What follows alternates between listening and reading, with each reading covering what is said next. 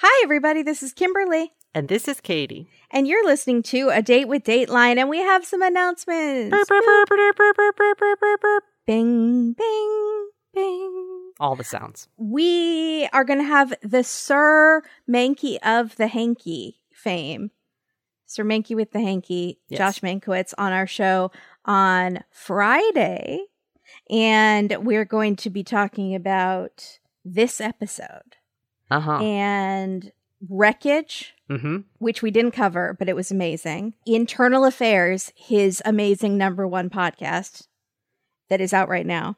And A Cool Desert Morning, the one we covered last week, I believe. So that's a lot of topics. This season is all Mankey. I know.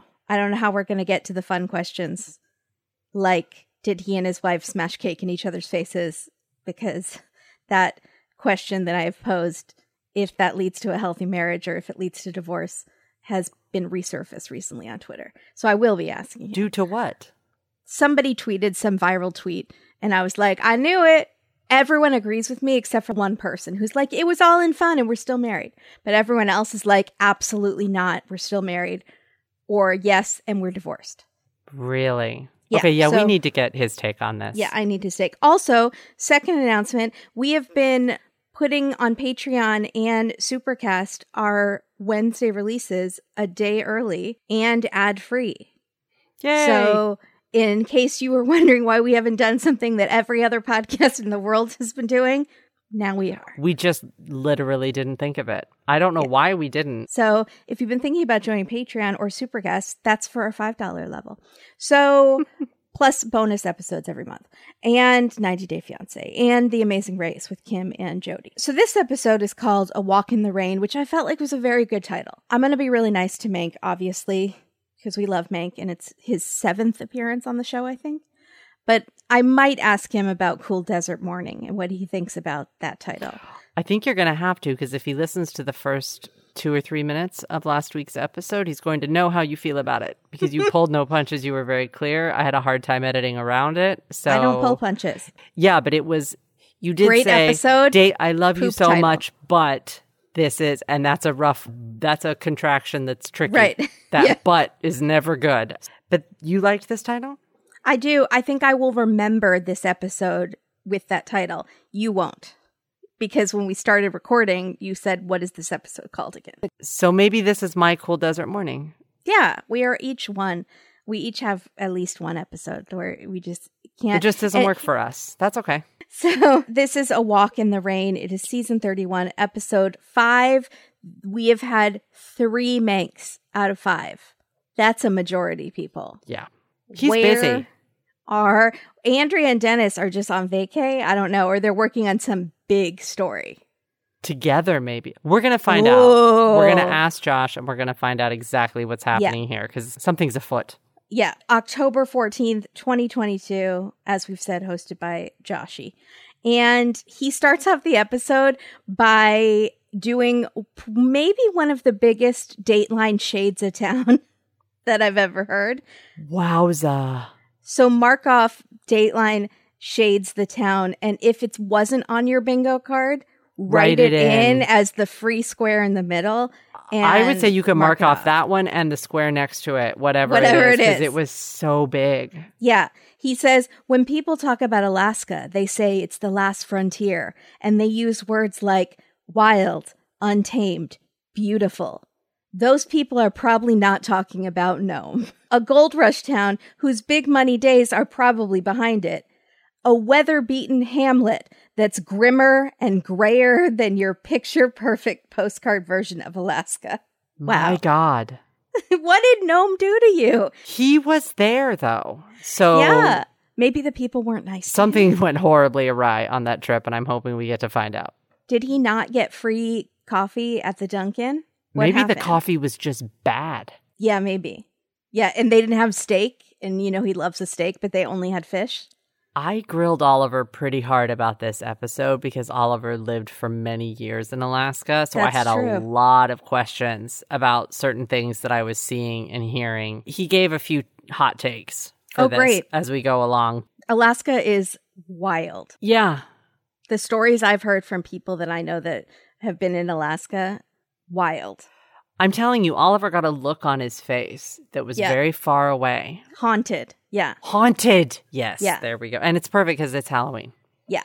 The thing that I kept forgetting when I was watching the episode of why that it sort of has this very sad feeling a bit in a lot of the episode, even because the topic's sad, but the feeling was because of the light. Yeah. The because light they're getting maybe messes with your head a little. 2 hours of light a day and, some days Yeah, it's crazy. So we learned that Nome is the end point, and it's Nome, but it's pronounced gnome, like a garden gnome, which is fun. I wrote gnome.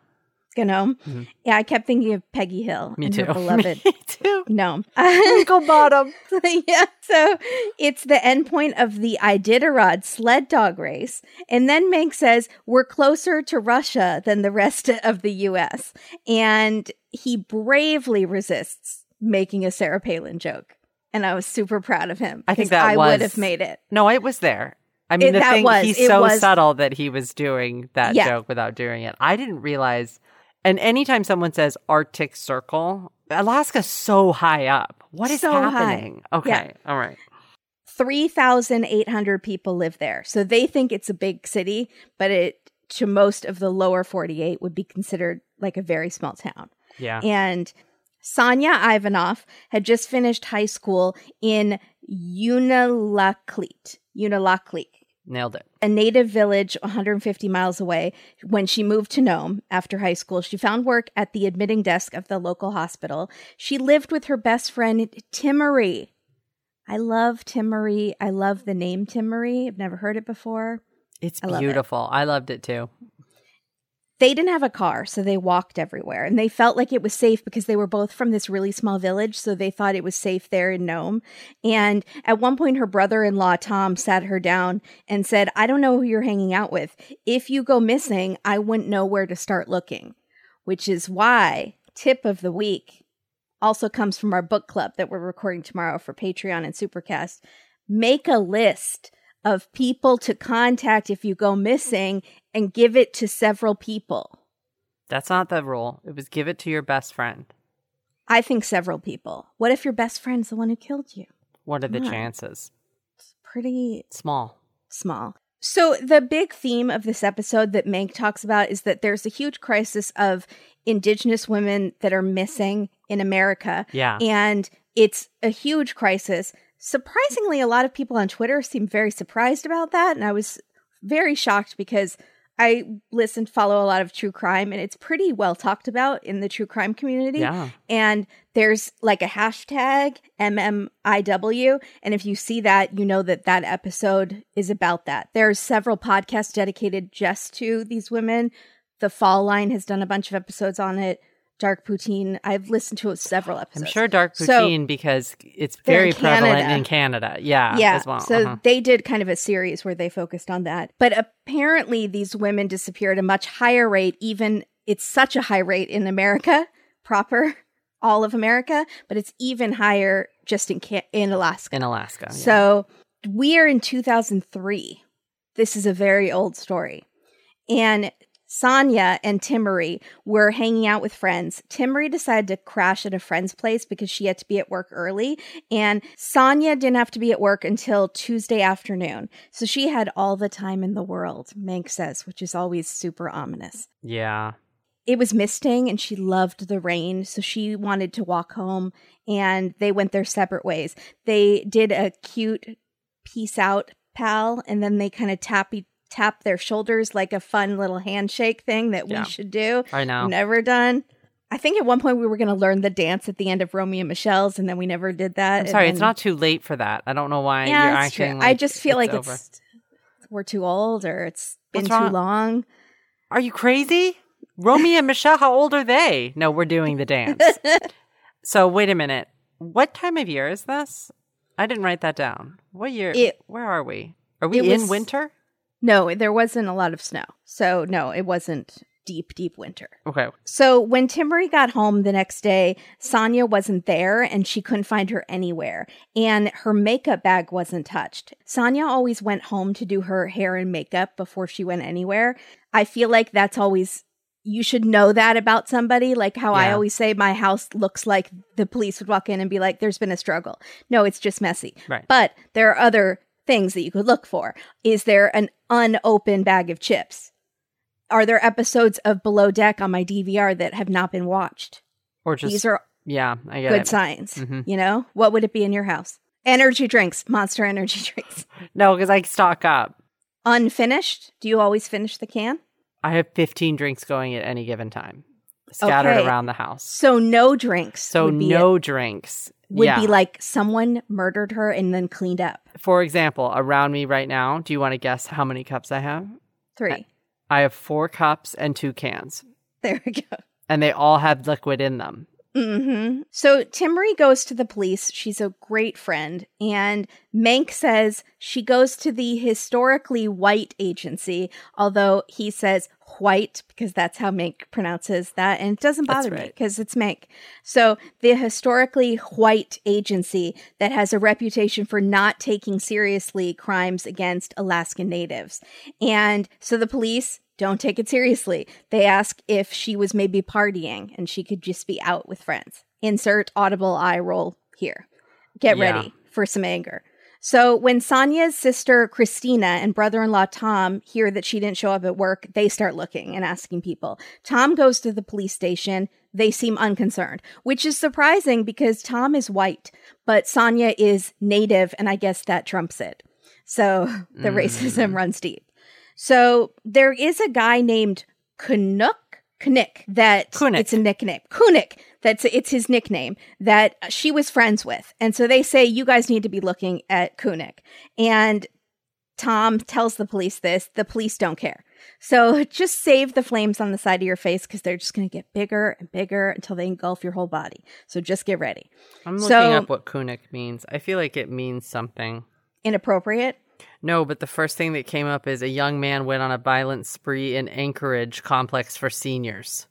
There we go. And Kunick is now charged with oh my goodness. Okay. Is it the same guy? I think it might be the same dude.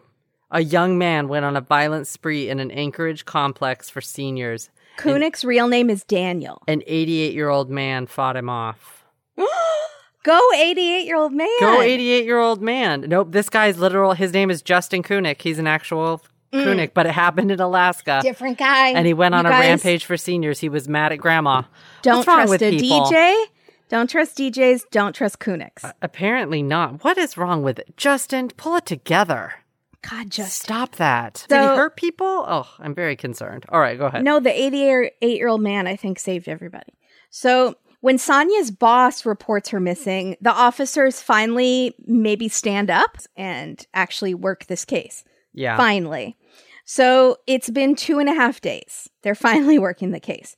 A volunteer firefighter and our hero officer, Brian Wyavana, has a cute little mustache, cute little glasses. He is our hero. Yes. He is not to be confused with this other officer, Byron Redburn. So there's a Brian and a Byron because Dateline hates us. Well, but Redburn doesn't come in that much. He does kind of at the end, but hopefully we don't have to talk about him a ton. So really, who you want is Brian Wyavana. He and this volunteer firefighter go down this old gold mining track. They're following some fresh tire tracks that they find. And there they sadly find a naked woman who is shot in the head. My God. Sonia. And the road is Dredge 5. That's a horrible name. That's a foreboding. I do not. This is very sad. Brian knows that this is way bigger than their department. They need the Alaskan Bureau of Investigation to take over. And so in the meantime, they do a good job. They cover the crime scene. They cover the road and they cover her body with tarps because they're worried about weather, but they're also worried about grizzly bears. And moose, I'm assuming. Bison? What kind of animals are out there? It's like, yes, all of the above. Okay. I watch Alaskan Bush People. They got everything. They do, right? Walrus? Yeah. Do they have walruses? Sure. Okay. Sure. I mean, I don't know. How do walruses come on to land? No, I don't think they have walruses. But that would be amazing. I don't know where actually walruses are, but I feel like they're in the Arctic Circle. Sure. Okay. Maybe they do have walruses. Who knows? Penguins? I don't think so. They might. Arctic that Circle. Would be amazing. Penguins. They are very close to the Arctic Circle. People from there rolling their eyes. Apologies to Alaskans. Yeah. So they have officers that take shifts watching the site to make sure it's not disturbed because it's going to be a while before the cavalry comes. So the cavalry is Eric Burrows, and he is with the Alaskan Bureau, and Burrows from the Bureau. So they have to fly in from Anchorage, which is 500 miles away. You can't just drive or anything. So he says in cases, it's normally the first 24 hours, the first 48 hours where you have to solve the case or the, percentage goes down dramatically. That's why they have shows like the first 48, etc. But he said, in our case, that's just the travel time to get to the crime scene. That's when we have to start. And so Mank says, that sounds like a great place to commit a murder. Don't tell people that, Mank. Yeah. You're giving away all your tips. Yeah, stop that. So the Bureau investigates the scene and they find that there was a blood pool that the car had driven through and one of the treads looks different. And Mank, who is basically a detective, says that means one tire out of the 4 tires is different, right? And they say, yeah. So there's also paint transfer on a higher up branch from a car. So they think it was like a taller car, like an SUV or a truck. It's light blue. There's no DNA on the body. The rape kit is negative. Thank God. By the Absolutely. way, let's just state that I was so worried in the condition she was accurate. found. I really hope it's accurate for the family. We're going to say it's accurate. Yes. The police were interested in looking at Kunik, whose real name is Daniel, and who did not attack an 88-year-old man, but he's done a lot of other things. So he had a real tough attitude, but was a teddy bear inside, Tim Marie says. And I say no. But mark off teddy bear on your bingo cards, but also Tim Marie, I love you, but you're wrong. Because he has DV charges against his girlfriend. So he's not a real teddy bear. Vow. He's a BOW. He's a vow. And the police already were well aware of him. He also drives... And his mustache. He also drives a blue truck. And guess what? One tire is different than the other 3. And it's the same tire that correspond. It's like the back left or whatever that corresponds to the track. So could this be a coincidence? No. I say no. I don't believe in coincidences. But this is a 2-hour episode. What did you think was going to happen at this point? I said I don't believe in coincidences, but it can't be him this soon. It just can't be. So what does this do to your life? Are you okay? My whole life is flipped upside down. Do we have a BetterHelp ad? I need one. Because I was worried about you when when this happened. I don't believe in coincidences except for very rare cases. And this might be one of them.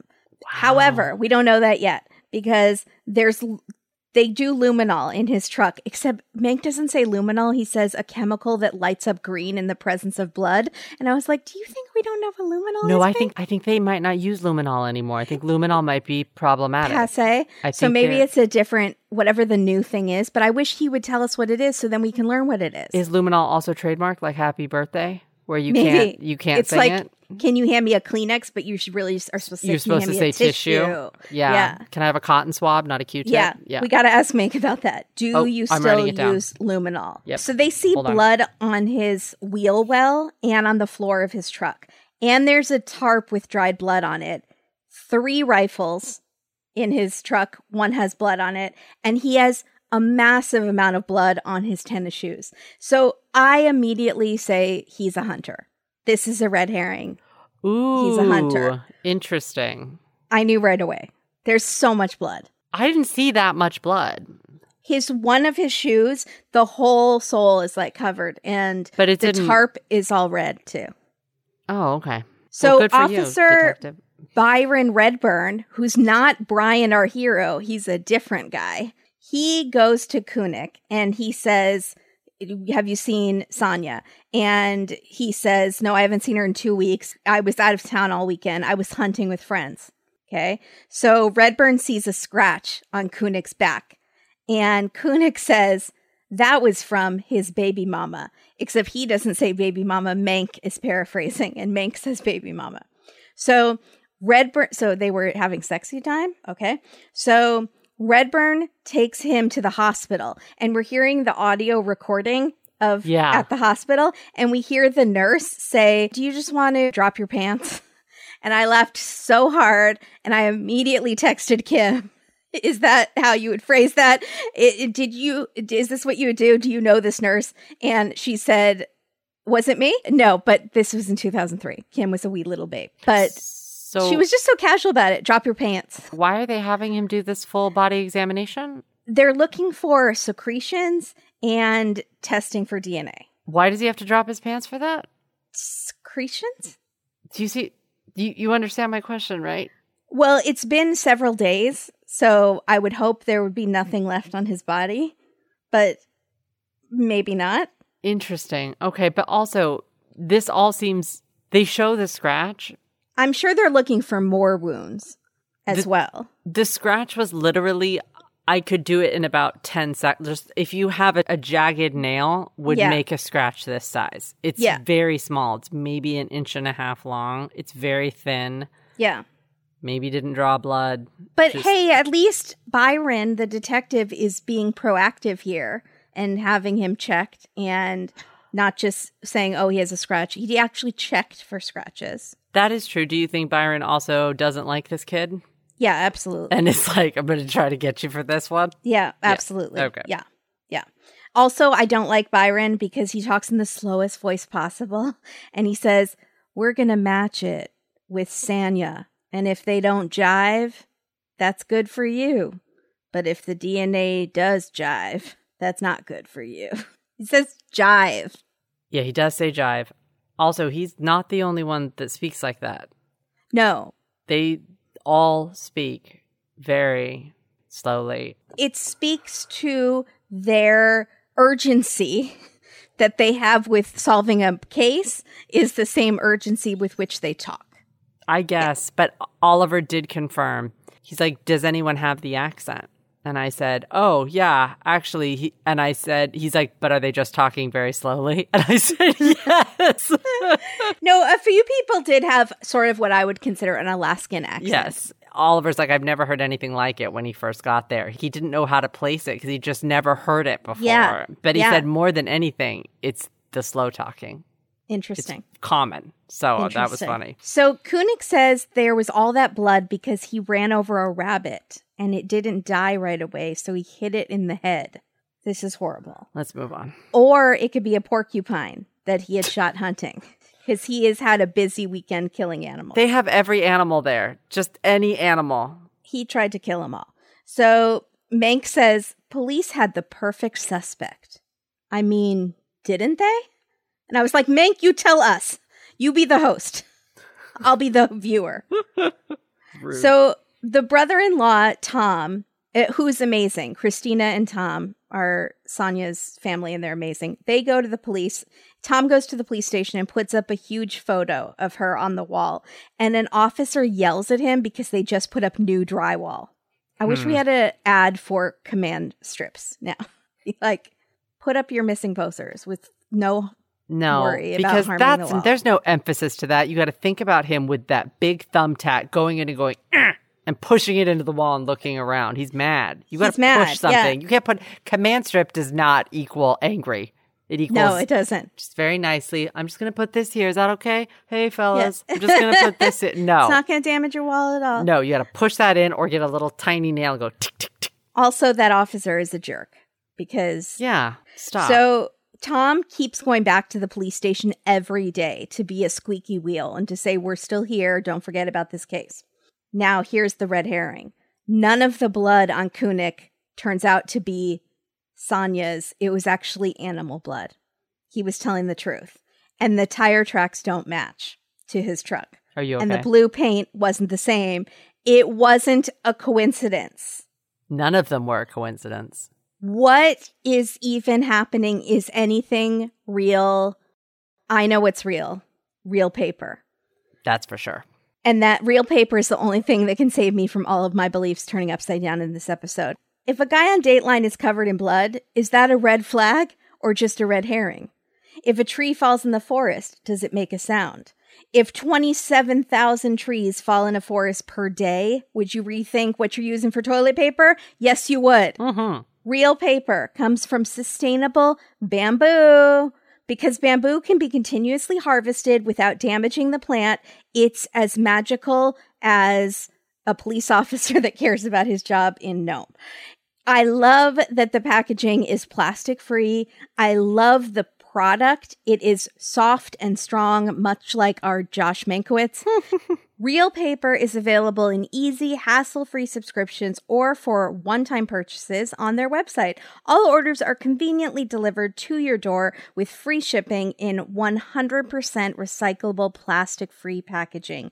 If you head to realpaper.com/datedateline and sign up for a subscription using our code DATEDATELINE at checkout, you'll automatically get 30% off your first order and free shipping. That's REELPAPER.com/datedateline or enter promo code DATEDATELINE to get 30% off your first order plus free shipping. Woo! So let's stop flushing our forests and try Reel's tree-free paper. Reel is paper for the planet, and it's time to get real about saving the planet.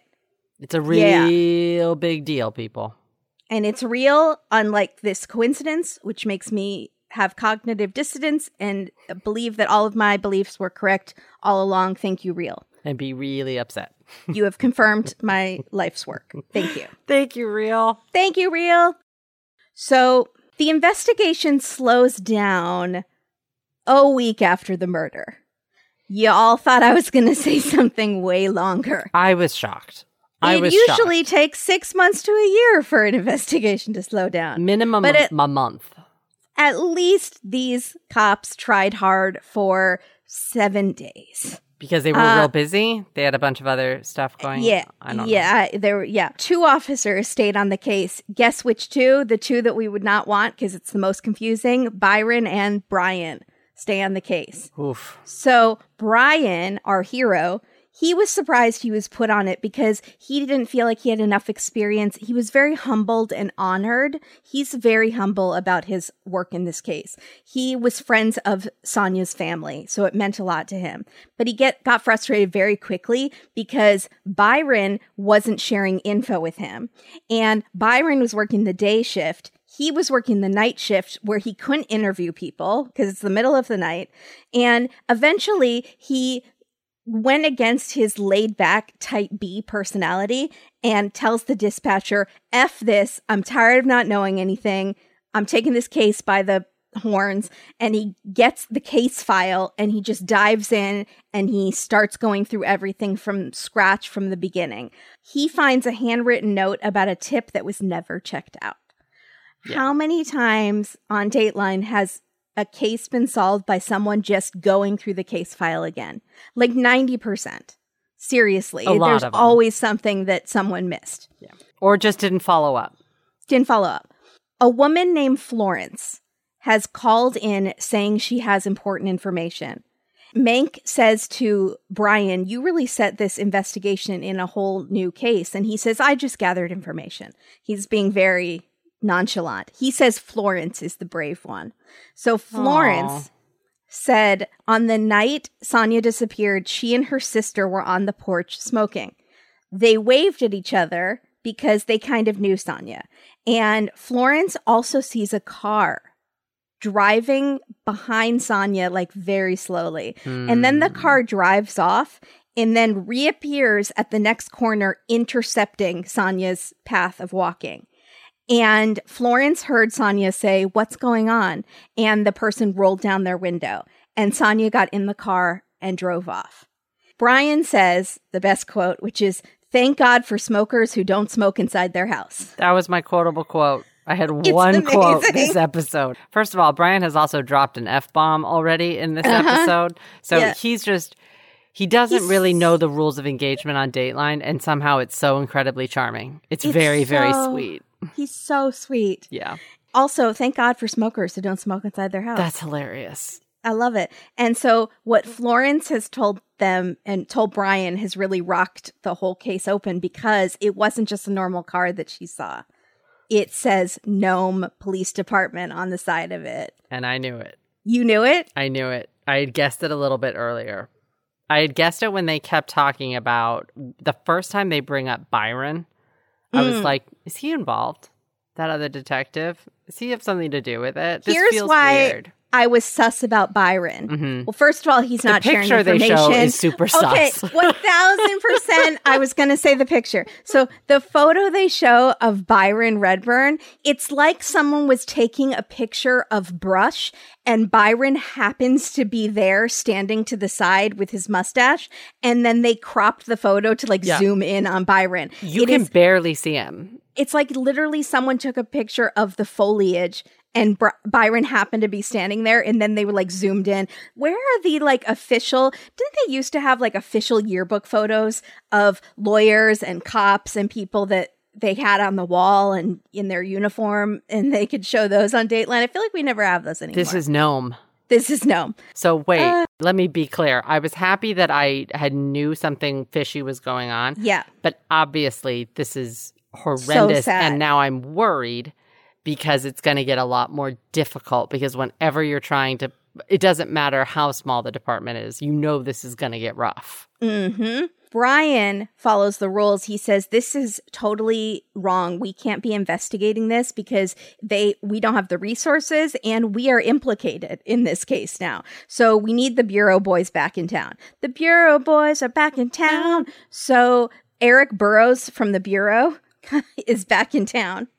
And Mank is driving around with him, which I'm really sad I haven't marked it up, added to the bingo cards yet. Ride along number 2. Ride along number 2. That's in my list of questions for him. Host ride along / host drives. So Eric, besides a million questions about Alaska, let's get real. Yeah. I need to know from when he arrived to when he left his entire itinerary. Yeah. So Mank driving around with Bureau Burrows. And yes. Eric says he knows the killer was evidence aware, which is a very cool expression because he feels like the killer knew to take clothing and to not leave DNA and things like that. So the Nome PD had 3 Ford Expositions that matched the car that Sonia was seen getting into. Now, they aren't allowed to take the cars home with them. So it really is down to the 2 officers that were on duty that night that it could be. Matt Owens and Stan Piscoya. And they had both been on the force for about 3 years. Matt is the one who didn't want the photo of Sonia to be up on the wall and yelled at Tom. And Stan was the one that blew off Timmery on the first day. So they arranged for both of them to come to Anchorage to the Bureau for interviews and polygraphs. But before that can happen, one of the town's 3 police SUVs disappears. Cruiser 321.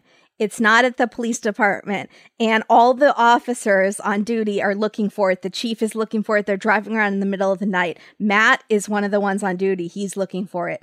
At 3 a.m, Matt Owens radios in that he found the car in a gravel pit across the road where Sonia was found.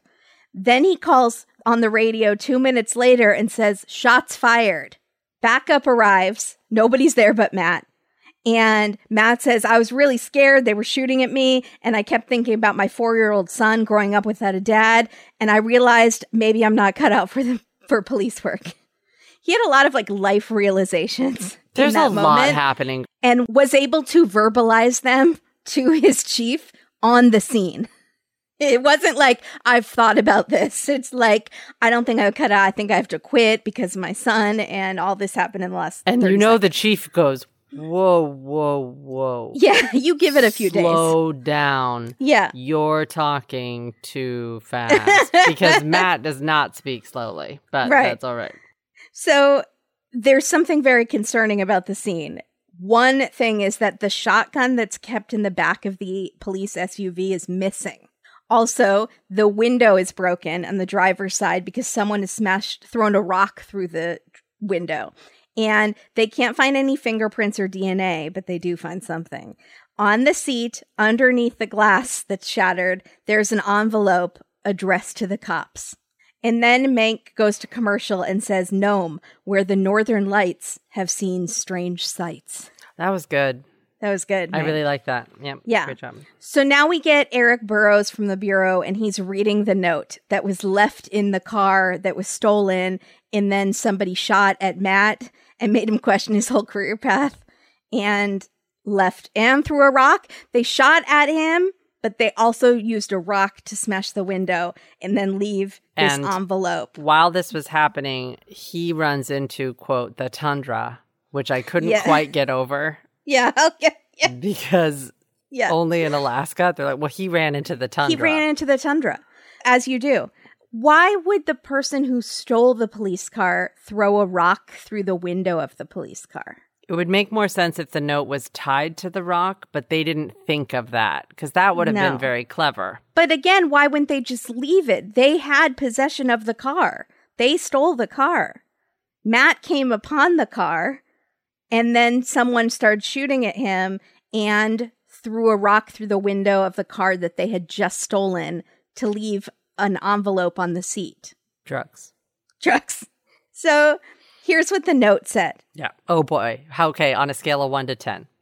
On a scale of 1 to no punctuation. That's what on a scale of 1 to 10 of Kimberly having itchy, like making you itch. How did you feel about this? I love punctuation. I hate this letter, and I'm going to have to read it in its entirety, and I'm going to have to take breathing breaks to breathe, but there are no breaks indicated by punctuation. So I'm just going to have to make my own. I don't believe there's also any capital letters. No capital letters, not a period in the whole paragraph.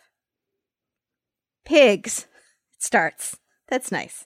I hate every one of you. Sonia was just a person in the wrong place, the wrong time. I did not know her. As you can see, it was easy for me to take your pig car keys right there. It was not her fault. She thought I was a pig, and it just happened. She was a person, and I just wanted to see if I could that night. Every one of you should be more careful. I watch every move you make. Leave me alone, and I will leave you alone. I will also shoot you in the head if you get close. No punctuation whatsoever.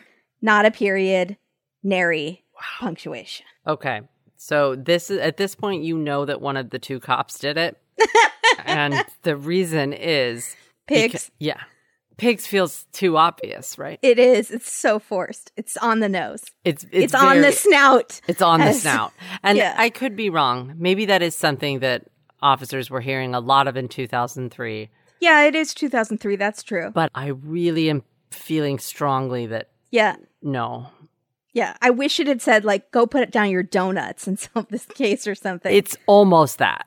Yeah. We're very close to that. Yeah. Inside the envelope is Sonia's rec center photo ID. So it's like proof I did this, the person who wrote the letter. Wow. I have her ID. So Eric Burrows learns that these vehicles are left all over town, unlocked, keys in the ignition. That's safe. It's a small town. With a loaded weapon in the back seat. Kimberly, apparently. Every single person in that town has a loaded weapon in the back seat. No one's getting arrested for weapons. That's true.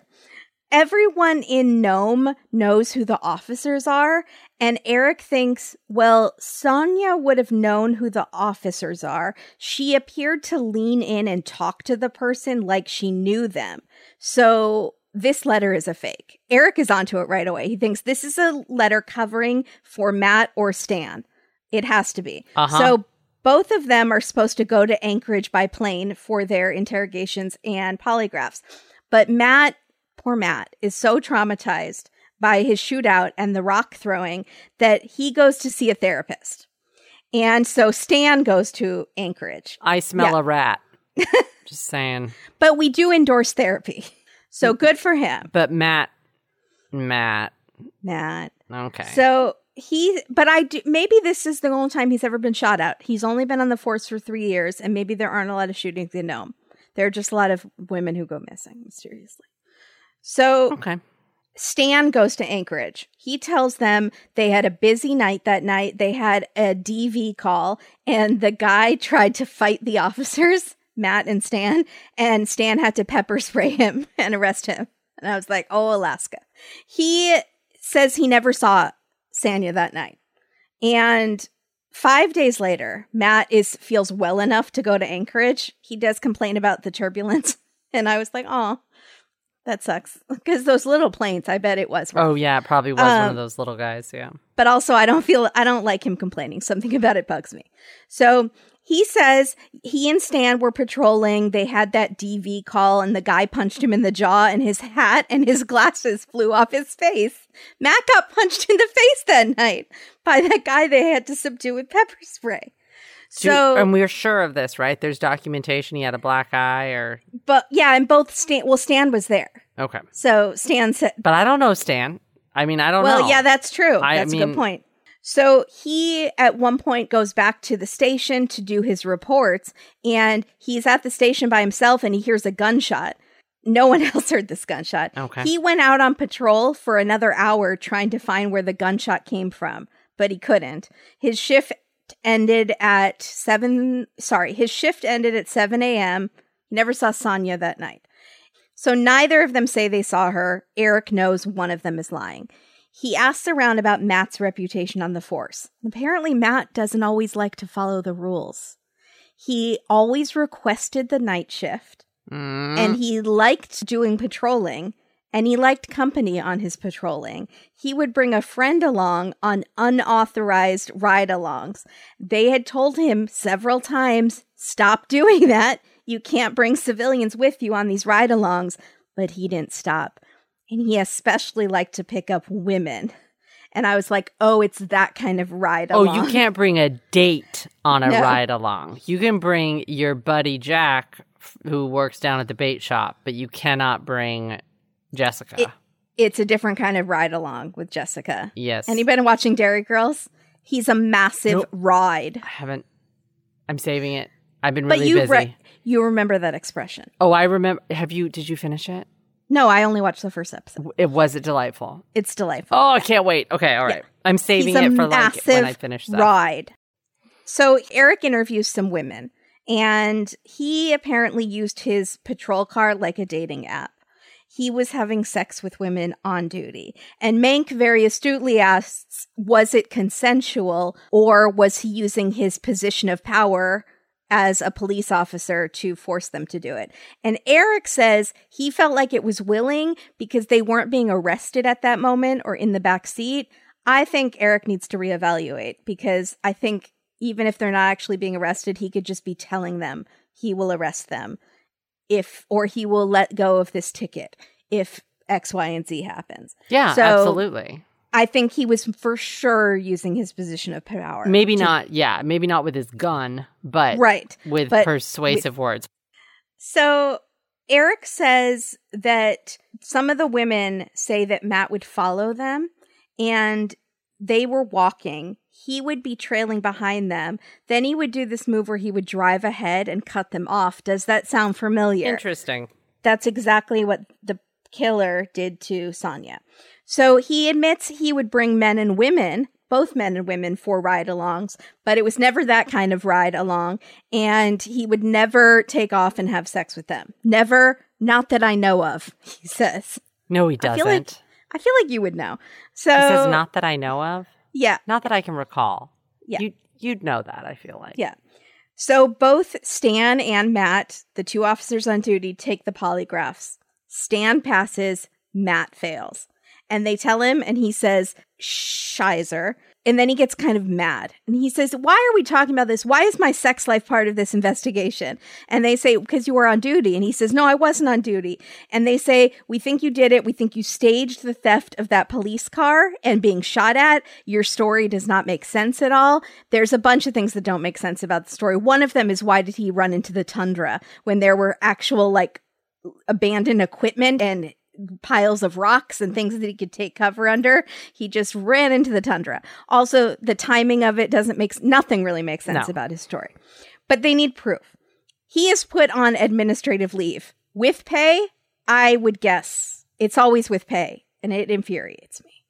He's in the middle of a messy divorce, which I wonder why. He seems like such a great guy. He's in a custody battle over his 4-year-old son, and he's living in a friend's spare room at the time.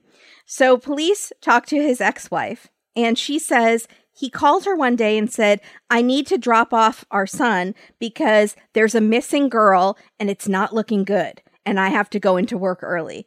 And she remembers the date specifically because it was Matt's birthday. And the thing about this is that day was before Sonia was reported missing. Wow. Touche. This is one of those would it be a touche moment? Yeah. What would we call this? A coup de grace? No, bingo. A bingo. J'accuse. J'accuse. Yeah. I don't know. I don't think that's right. You're accusing. This is no, this is one of those, oh my gosh, you just effed up. The whole case comes together moments. Coup de grace. Oh gosh darn it. I don't know, but I know what you're trying to say. I think touche. I'm going with touche. Okay, touche. It's definitely not touche. I know. Eureka. Something. Eureka. No. Maybe? No. But it's like a sinister eureka. It's like when the killer has messed up. J'accuse. You just like saying that. I can't get past it. So a woman tells the Bureau that she was involved with Matt. Everyone's involved with Matt. Him? I don't get it. No. Well, he's using his position of power. That's probably why. They were dating, and he said he wanted to leave Alaska and take her with him. And I thought you were fighting for your son, for custody of your son, Matt. You just want to leave now. Okay. Wow. So the police arrest him before he can leave because they don't want him to leave. Sonia's family, Tom and Christina, go to his arraignment, and they are met with outpouring of love because they are the family of the victim. Nay, they are met with hostility from people saying, he didn't do this, and why are you accusing him?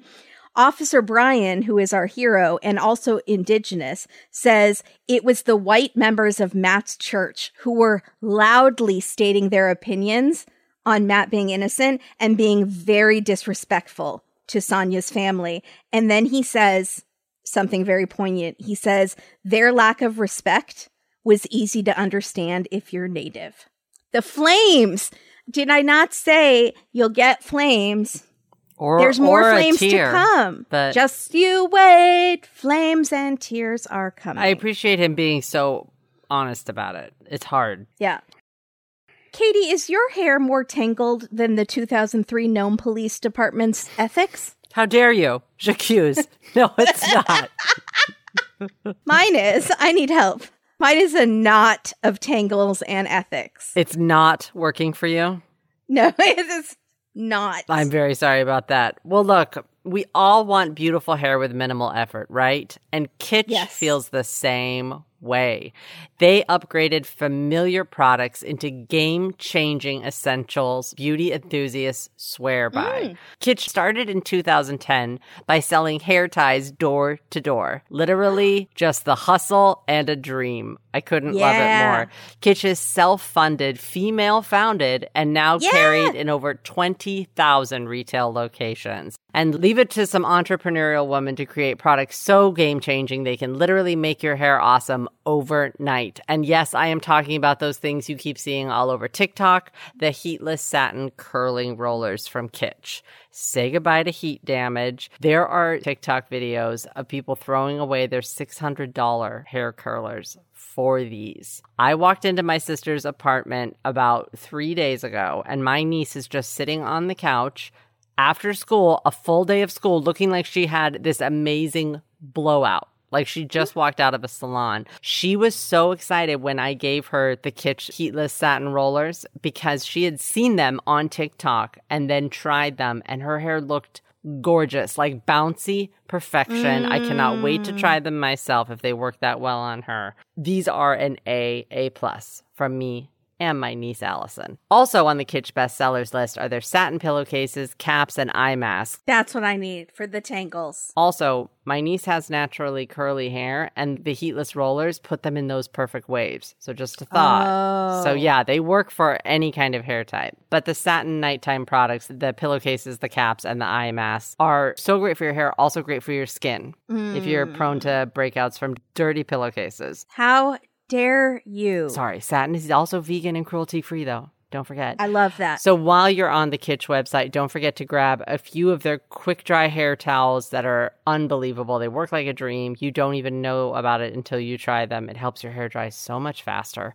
And I need that. Grab a few of their classic hair ties and scrunchies. Right now, Kitsch is offering 30% off your entire order at mykitsch.com/date. That's right. 30% off anything and everything at MyKitsch, spelled MyKitsch.com/date. MyKitsch.com/date for 30% off your order. From scrunchies to satin sleep luxury, trust me, you are going to want to try the whole kitchen caboodle. I want it all. Everything that I've tried from Kitsch is unbelievable. Kitsch me, baby, one more time. That's so good. Also, gift season is coming. Get yourself to Kitsch. Thank you so much, Kitsch. That's a great idea. I'm writing that down. Yeah. Let's talk about HelloFresh, Katie. Oh, yeah. They're delivering to your door farm-fresh, pre-portioned ingredients and easy-to-prepare meals that are quick and 30% less expensive than the grocery store. So if you're looking to save even more money on fuel, you could cook your meals using the flames on the side of your face after watching this episode. Just a little pro tip there. Fuel for what fuels you. There we go. HelloFresh has 15 to 20-minute dinners, breakfast on the go, and 10-minute lunches. Maybe I will solve crimes in all of my new free time. Yeah. I love their veggie options, and I love their easy prep, easy cleanup options. The temperature in LA has dropped to the mid-70s, and you know what that means. Like George Costanza, I'm shifting into soup mode. HelloFresh has me covered with their Hall of Fame recipe for one-pot Mexicali black bean soup. Ooh. And unlike last week's episode of Great British Bake Off, this is not offensive towards Mexican cuisine. No. It nails it. Have you ever heard of homemade soup in 20 minutes? No. That's incredible. Yeah. It's easy prep.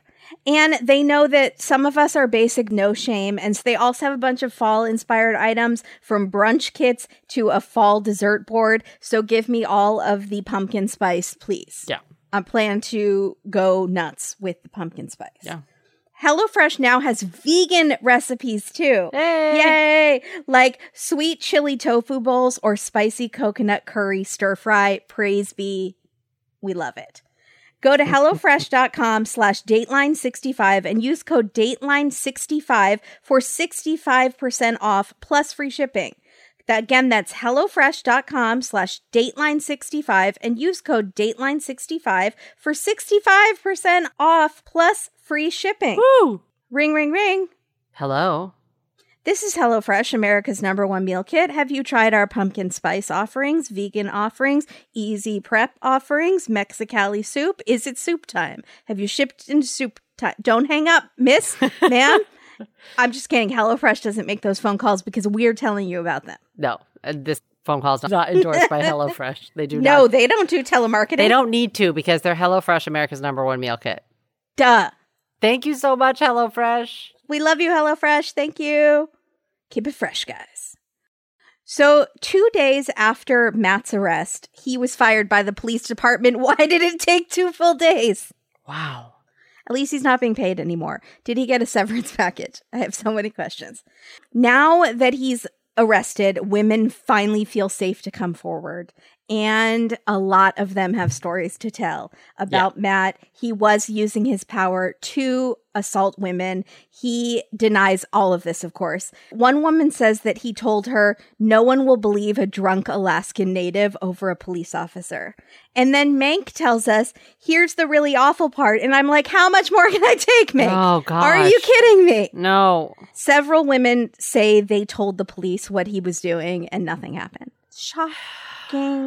They have no forensic evidence, though, and they really want to get this guy. So Eric from the Bureau tells us it's like you have a bunch of puzzle pieces in a box, but you don't know what the picture is that you're making, and you hope you can just get enough pieces together to make a picture that the people on the jury can make out what it is.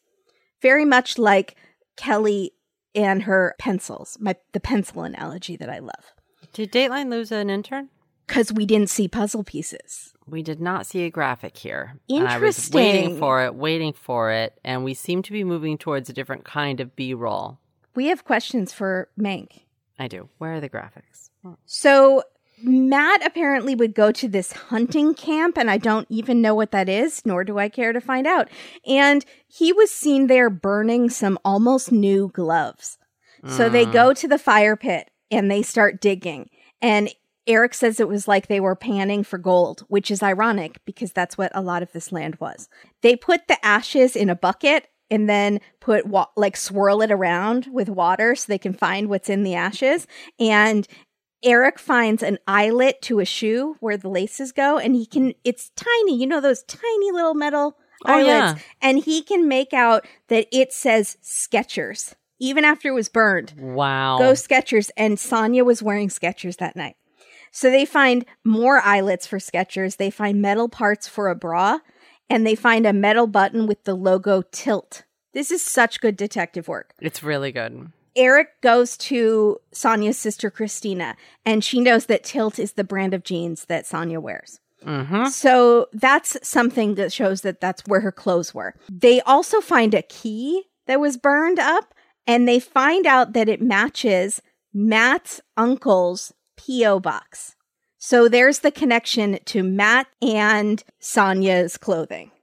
But does it feel like maybe in Nome that the keys, there's several keys to several different boxes? Does that make sense? Like they just didn't change. Like that key could actually fit multiple. Right. P.O. That happens everywhere, though. There's a lot of cars that your clicker will work for other cars if it's the same brand of car. Weird stuff like that. I've never had that happen. Yes. Interesting. Can I start the other car? Good question. I'm sorry, I'm asking for a friend. Right. Could my friend start another car and drive away in it? I'm sure. Okay, just wondering. Just go to Nome where they just leave the keys in the ignition. That's all you have to do. Wow. So they do know what kind of bullet they're looking for and what kind of gun. They do know what kind of gun they need to find. Mm-hmm. And Byron Redburn, remember Byron? Kind of, but we've seen half a picture. Yeah.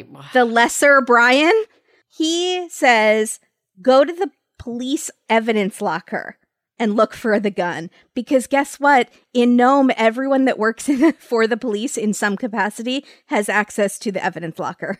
There's a key. It is just kept right out in the open. Probably hangs on a hook. You don't have to check in or sign out things or anything like that. You can just go in and take things. I still, at this point, thought that Byron was involved. I'm not 100% convinced that he's not involved.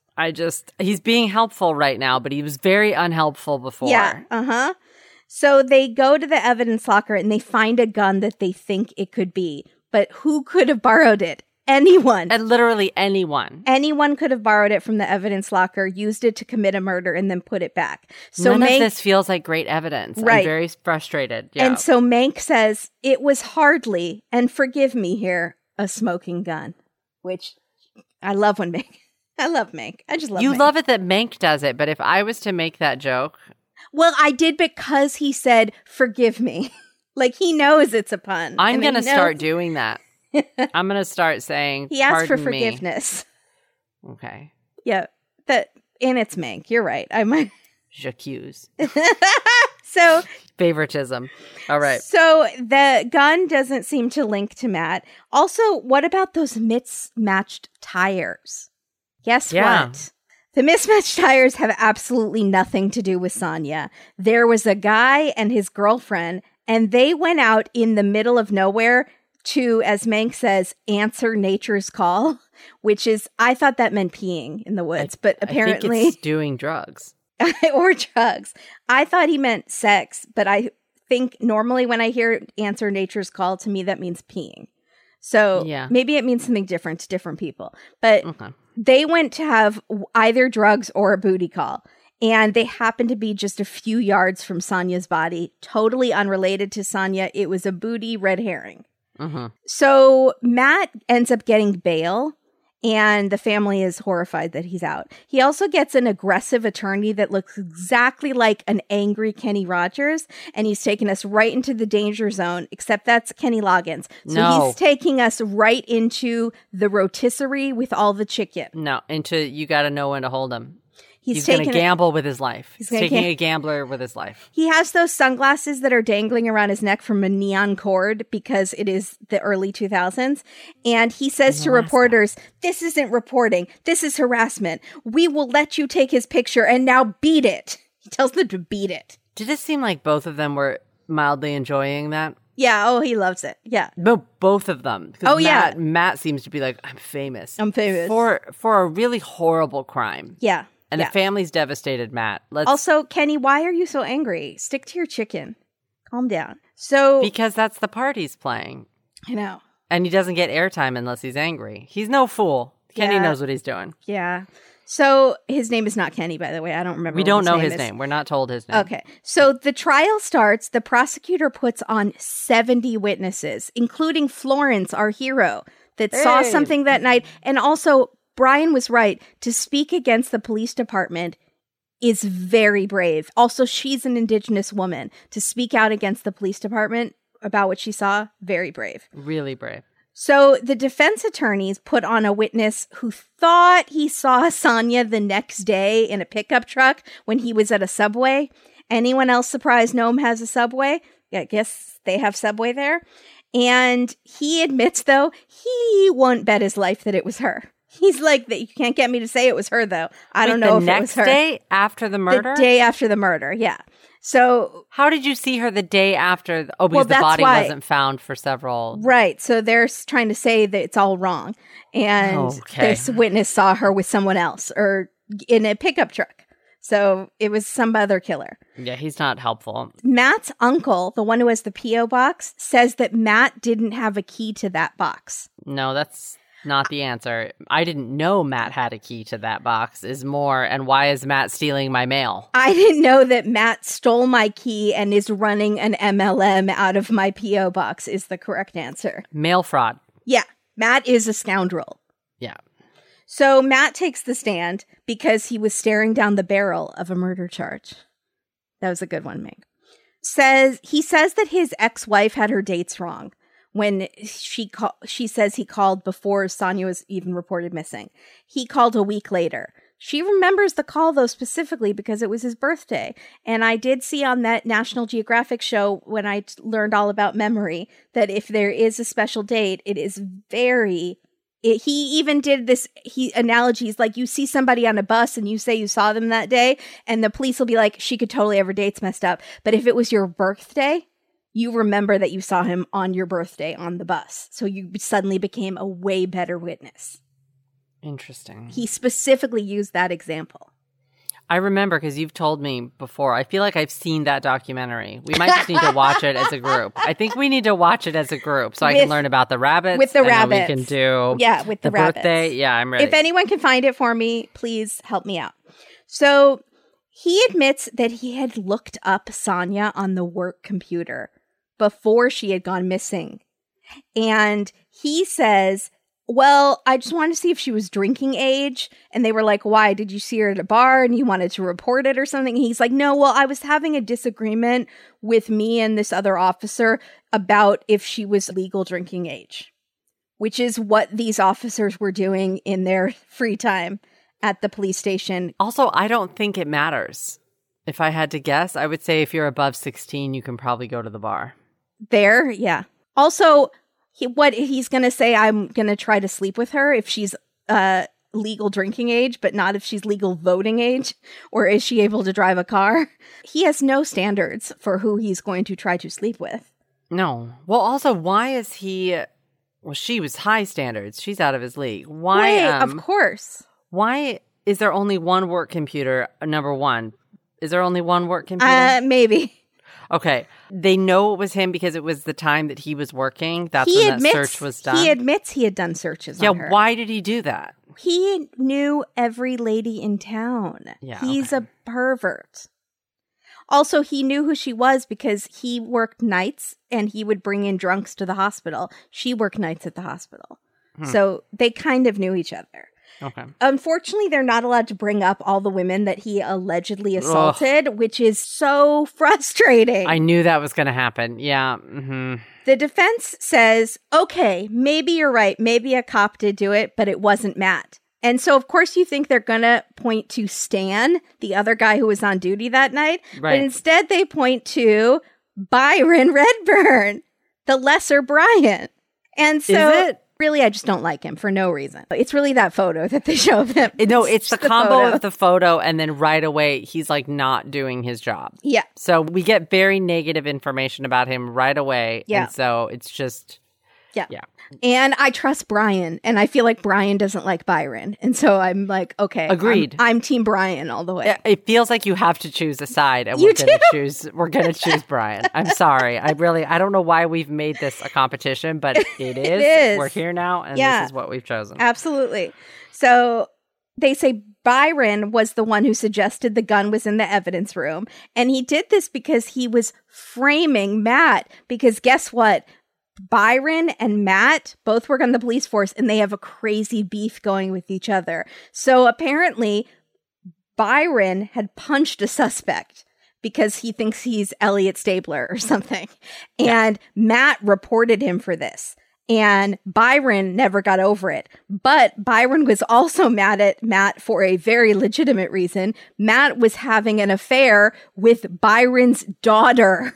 How is Matt getting all the ladies? Okay, Byron in the picture that I saw looked about 33.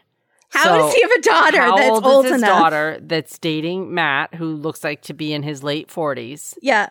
Why also didn't they lead with that? Who cares about the punching incident? The reason they have beef is the number two. Number two. The second item on that list. Yeah. Wow. Also, so it appears Matt was having women consensually and non-consensually. And I have so many questions for the consensual ladies.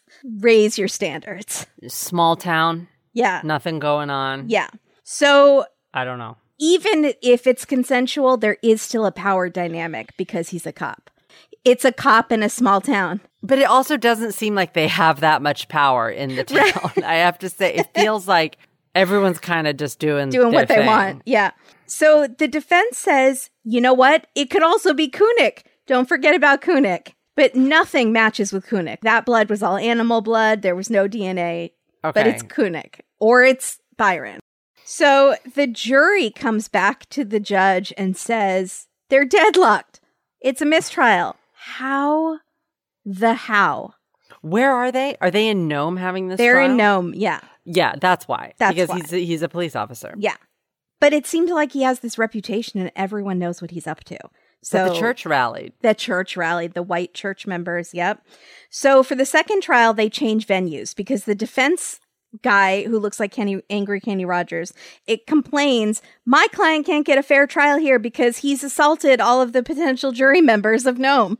So we have to go to somewhere where he has not assaulted all of the jury members. This was a stupid move on the part of the defense attorney because you had a better chance in Nome because what was probably happening in these trials is that you were getting half indigenous people and then half white people, right? And so you're never going to get it through. And eventually they'll just drop it. The prosecution will be like, it's too expensive for us to keep doing this case over and over again. Or maybe they'd make a deal or something like that. But taking it out of the jurisdiction, he was way overconfident that his case had anything to it. He has the confidence of a man who wears sunglasses with a neon cord around his neck. And yells at reporters. And Matt thinks that he's charming on the stand. Yeah. And Matt thinks he's charming all the time. He is not. Maybe. So the second trial, the prosecution's case is the same. But after they've rested, Eric from the Bureau gets a tip about a new explosive piece of evidence. Oh, boy. He tells the prosecution. And Eric says, but what are you going to do? You've already rested. And the prosecution says, you let me handle that. Which I thought was pretty badass. So I thought that was cool. Yeah, it was also odd coming from him because I was very concerned. This prosecutor was kind of saying a lot of ums and tripping on his words in his opening statement. And I was like, oh no. But now he's like James Bond or something. They said that they were doing the exact same case for the second trial. And I'm like, don't do that because defense has already heard that case and they're going to be able to combat it better. What are we doing here, sir? So during the second trial, some new evidence had come up. But again, this was after the prosecution had rested. Brian, who is our hero, he was chatting with a neighbor and the neighbor said, did it ever come up in trial that Charlotte saw Sonia's ID in Matt's bedroom? Question mark. Oh my God. J'accuse. So Brian is like, what? No. So apparently this Charlotte was renting a room to Matt after his divorce. I don't know how she resisted all of his charms. It was not romantically involved with him. They said family friend. I think that her husband also lived there. Good. Yeah. But will the judge allow it? Mank, who is basically a lawyer, says, well, that's third-party hearsay. You have the neighbor who heard from Charlotte that she saw this thing. And so Eric finds out that Charlotte's family is old family friends of Matt's family. So he's worried she'll just lie to protect him and say that she didn't see the photo. So he gets a warrant and he records a phone conversation between the neighbor and Charlotte. And the neighbor says, hey, I remember you telling me that you saw this ID and you were going to tell the lawyers about it. And Charlotte says, oh yeah, I never told the lawyers because I read in the paper that the police already had the ID. So I just let it go.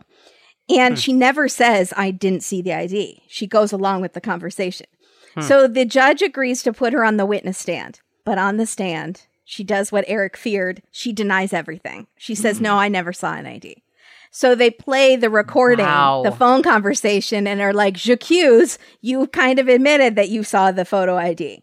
Does she get in trouble for perjury? They don't tell us. They don't tell us. She must have. That's blatant, right? So this time, because of this new evidence, the jury finds him guilty. Eric is so happy. He believes Matt had his eye on Sonia for a while. He propositioned her. She turned him down, but she also said, no, I'm going to tell people that you're doing this. And that was too far. So he killed her because she stood up to him. Matt gets 101 years in prison. So the new police chief comes to town and he hears about this case right away. And he hears, you have your work cut out for you, buddy, because the people in this town do not trust police at all. He also finds out that this new department he's inherited 460 unsolved cases of sexual assault, mostly involving Alaskan Native women. And again, there's less than 4,000 people in this town. I would like to see Byron's case record. Yeah. How many cases has Byron been on that are unsolved? Byron, we're looking at you, buddy, and you're not looking back at us because in the one photo we have of you, you're looking off to the side like you didn't even know your picture was being taken. Yeah. So the new chief has done some really good things. He has established a full-time investigator working just on these assaults and a victim's advocate. Which is amazing. So it sounds like he's doing good things. Sonia's sister, Christina, and her brother-in-law, Tom, are still very wary of police because of this. Timmery, her friend, had to stop going to college because she was so traumatized. She was so scared of anyone she would see in uniform. She moved back to their little hometown. She feels very guilty. She wished she had tried to walk home with her. And Mank really tries to make her feel better. He says, you thought it was okay. This is not on you. And she says, thank you to Mank and I started crying. This was a sad one. Incredible exchange between those two. Yeah. Dateline, give us some good old-fashioned wife kills her cheating husband because this I cannot handle any more of these. I don't know. I felt like but it was good. It's something I've noticed at the end of these, for this season especially, they seem to be doing a lot of bringing awareness, number one. So good for them. Instead of just doing the case right up until, they're taking like this last little 3 or 4 minutes and they're talking about the crime in an overall social sense. And then they're taking parts from the beginning where they normally talk about the victim's personality traits. And then they're bringing them back at the end. So the story is definitely, you remember who Sonia was. Yeah. Does that make sense? Yes. It brings it all full circle. It's really nice. It's a really good way to tell a story. I like it. They're amazing storytellers, and I think they also want to make change and be part of the change. Yes, which is great. Mank especially is always, every time we've talked to him, he has mentioned these people of color that go missing or are killed and don't get the attention in the media. So I think it's so important that he's doing this. He's always a champion for women, too. I think it's why we're doing this older case. Yes. Well, he said part of it is because the newer cases, the court cases were held up because of COVID. So they started to dig into files and go back. But also he wants to do these kind of cases too. Really important. Yeah. Thanks, Mank. This is great. We love you, Mank. I did get a couple of facts from Dateline producer that I have to say. Yes. And, actually just one. Matt was one of the cops who was guarding the scene the night the body was found. Because of course he was. because they didn't know it was a cop. And there's only 4 of them. There's not that many cops. I think there were 4. No, there's more than 4, but like it's 5. Maybe 6. But come on. I mean, he could have done anything. He was the one guarding. Wow. And also, Timuri's dad spearheaded the Sonia Ivanov Act, which states that a cop convicted of a murder who uses his authority as a sworn officer to facilitate the murder gets an automatic 99 years in prison. Fantastic. Yeah, good for him. That's amazing. Yeah. Wait, I had a quick question. Nope, it's gone. All right, never mind. I'm sorry. Should we do B-roll bonanza while I look up where walruses live? Yeah. So forget your horse and dog B-roll, marking that off your bingo cards, but you can mark it off because we saw a bear B-roll. What? It was like we're in the wild. We watch as the brown bear scavenges for food with the grace of a ballerina and the brute of a dinosaur. I don't know what they say on those nature shows. The brute of a dinosaur, for sure. The brute of a dinosaur sounds right. The arms of a T-Rex. Yeah. The mouth of a jackalope. Yeah. The walrus lives in the seasonally ice-covered northern waters of Canada, Greenland, Norway, and Russia. The Pacific walrus has a wide range between Russia and Alaska. You did it. Okay. I can stop thinking about that now. Yeah, there was...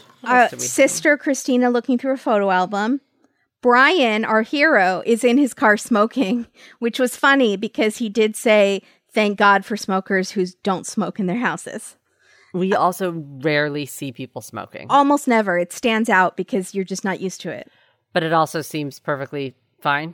You're like, yeah, that makes sense. That makes sense. It's very cold in Alaska. Yeah. Yeah. We also get Christina and Tom driving in a car with a sunroof.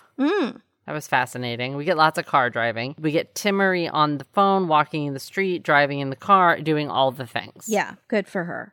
And watching the video of her best friend. Yes. And we have Eric Burrows from the Bureau looking at 8x10 evidence photos.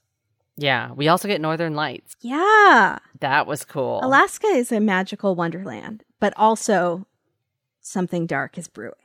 The Northern Lights are kind of, feels like... mystery. Aliens are coming. Magic. It feels more like Gandalf is coming or Dumbledore. Yeah. It feels like there might be a castle that rises out of the snow. Yeah. Or something under the ground. Have you seen that show on Netflix where they're in the ice? Do you know what I'm talking about with Stanley Tucci? No. It's very good if you haven't seen it. I think it's the name of a town. I'm going to think of it, but I want to call it Fortitude. It's called Fortitude. Oh. You'd like it. It's a mystery. Oh. That's all I have for B-roll bonanza. I actually have a precious moments, I did too, actually. It's probably the same as mine. They weren't going to be able to do an open casket. Then Sonia's sister was able to do her makeup and made her look pretty the way she liked to look. And Mank is just shocked and horrified, but also admiring Sonia's sister, Christina, that she was able to do her makeup for the funeral. It's really a thing of love. Yes. That was very, very sweet. And also that she shared it with people is very special. I liked Christina and Tom very much. They're great. And speaking of, Christina has purple hair and kind of blue hair, and I loved it. I'm so for colored hair now. I think I used to be against it. Slightly. You did not like it for Dateline. What else do you have for Fashion Police? Just one other thing. That Matt Owens had a big leather black jacket when he was leaving court after he got the mistrial, and I don't know, something about it really rubbed me wrong. It looked like a Donnie Brasco. It looked like a mob leather. Do you know what I'm talking about? It's a very specific and he thought he was really cool. Look, yeah, and he came out in the leather jacket, and it just rubbed me wrong. That's all. Just put on a parka like everyone else. You don't need the leather jacket, sir. Speaking of parkas, Mank is in all black. When he's a gnome, he's wearing a black shirt, black jacket, black gloves. I don't think I've ever seen him in gloves. I wonder how cold it was. That's another question I want to ask him. How cold was it? Also, he has this really classy jacket when he's indoors, and it was black, but with very faint white plaid on it. Yeah, the window pane. Mm-hmm. Is that what that's called? Mm-hmm. I love that. He has some great sport coats. I am dying to know about his Alaska trip. Yeah. Did his wife go? Yeah. Did they eat? Where did they stay? Because I don't know, did they go all the way up to Nome, or did they sort of go? They must have. Yeah, I think they were in Nome. I think he was in front of Florence's house at one point, and at one point he's in front of the Nome Police Department. He's all over Nome. Lots of questions. Titles. The one where Kimberly believes in coincidences. Yeah, that's pretty much it. Yeah. It's exciting. It was such a big coincidence. I'm really happy because I feel like it might break the spell now, and now you'll be more apt to go along with me if I think it's something else. Maybe. Yay! The DNA hand jive. He kept saying if the DNA jives, good. No. He said if the DNA doesn't jive, that's good for you. But if the DNA does jive, then you've got a problem. He said that's not good for you. I mean, it's the longest way to say anything in the slowest possible. He was like, the fact is that your car has one tire that is different. No, you have to stop. That is the same. I can't stand it. As the tire tracks. And there was paint. I had the cold blue line. Yeah. Does that work? Did you have more? Evil, period. Because he didn't put any periods in that letter. Oh, there we go. And then my one that I really like. Let's go. Florence and the cigarette machine. There you go. Is a cigarette machine a thing? Yeah, of course. It's like I used to have them in Las Vegas is where I used to see them. Yeah, so that's what I was going for. Florence and the machine, but with cigarettes. That is very good. Saves the day. Can you get anywhere with nomenclature? Yeah. Because I tried real hard. You just did. But it doesn't work as well. What about gnome truths? Yeah. Wait. Okay, instead of home truths? Oh, okay. How about the gnome fires are burning on the side of my face? Gnome fires are burning. Or, I mean, my number one also is using that, but I'm going to save it because I have vehicle 3, 2, 1, F off. That was one. And then I had the gnome court advantage. Yes. Do you like that one? That's good. It was That's the court. Deep. Yeah. Worked also, the police. Levels. The police had a home court advantage.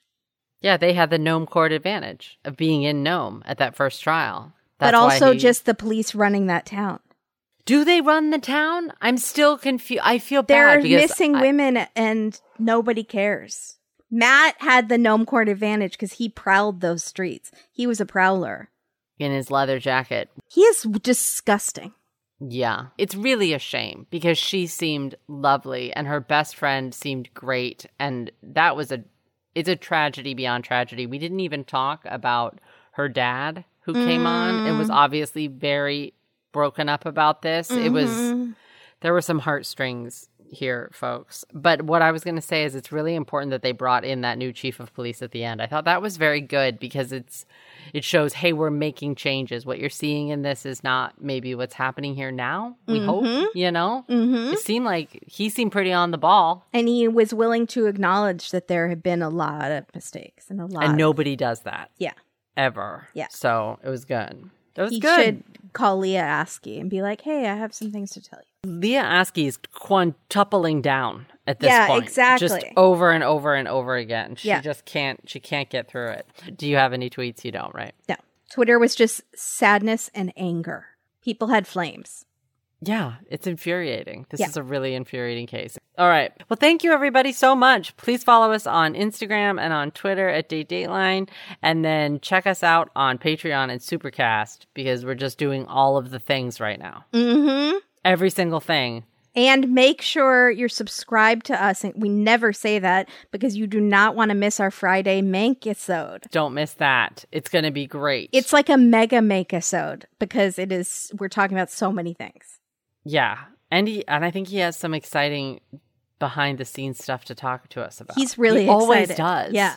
He seemed jazzed about coming on, which means he's got stuff to talk about. I cannot wait, which also means maybe we're going to get hints about new projects. Yeah. So be the first to know. You don't want to miss it. I'm trying to do that thing where it's like, don't miss out. What's that? Scarcity. What's that called? When you're trying to build it up. Yeah. But the anticipation. FOMO. That's what I'm trying to create, FOMO. Yeah, that's great. That's not nice for our listeners. I love that. No, you can't miss it. Thank you, everybody. Be your own walrus. Be your own iceberg. You know what? You know what? Be your own iceberg that smashes into the racism like the Titanic. And don't forget, there's no place like Nome. Bye, everybody. Bye, everybody.